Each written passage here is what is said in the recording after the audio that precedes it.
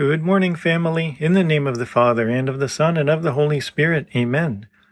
What do you want of me, Lord? Where do you want me to serve you?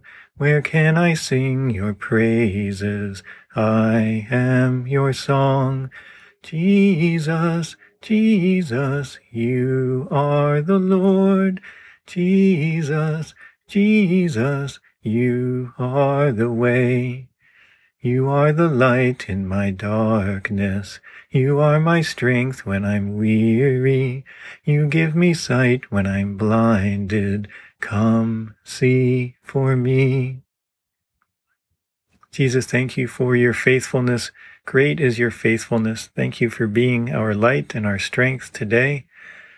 Help us to invite you into all of our activities and interactions and thoughts today. Help us to create holy moments by offering up particular moments and dedicating them to you. Jesus, please help us to enjoy to the full the blessings that you've prepared for us and given us. Help us to reject to the full all of the things that are not good for us. I pray in a special way for young people and for old people and for middle-aged people that you would move in our lives and speak to us in ways that we can see and hear. Please equip us to practice and strengthen our virtues.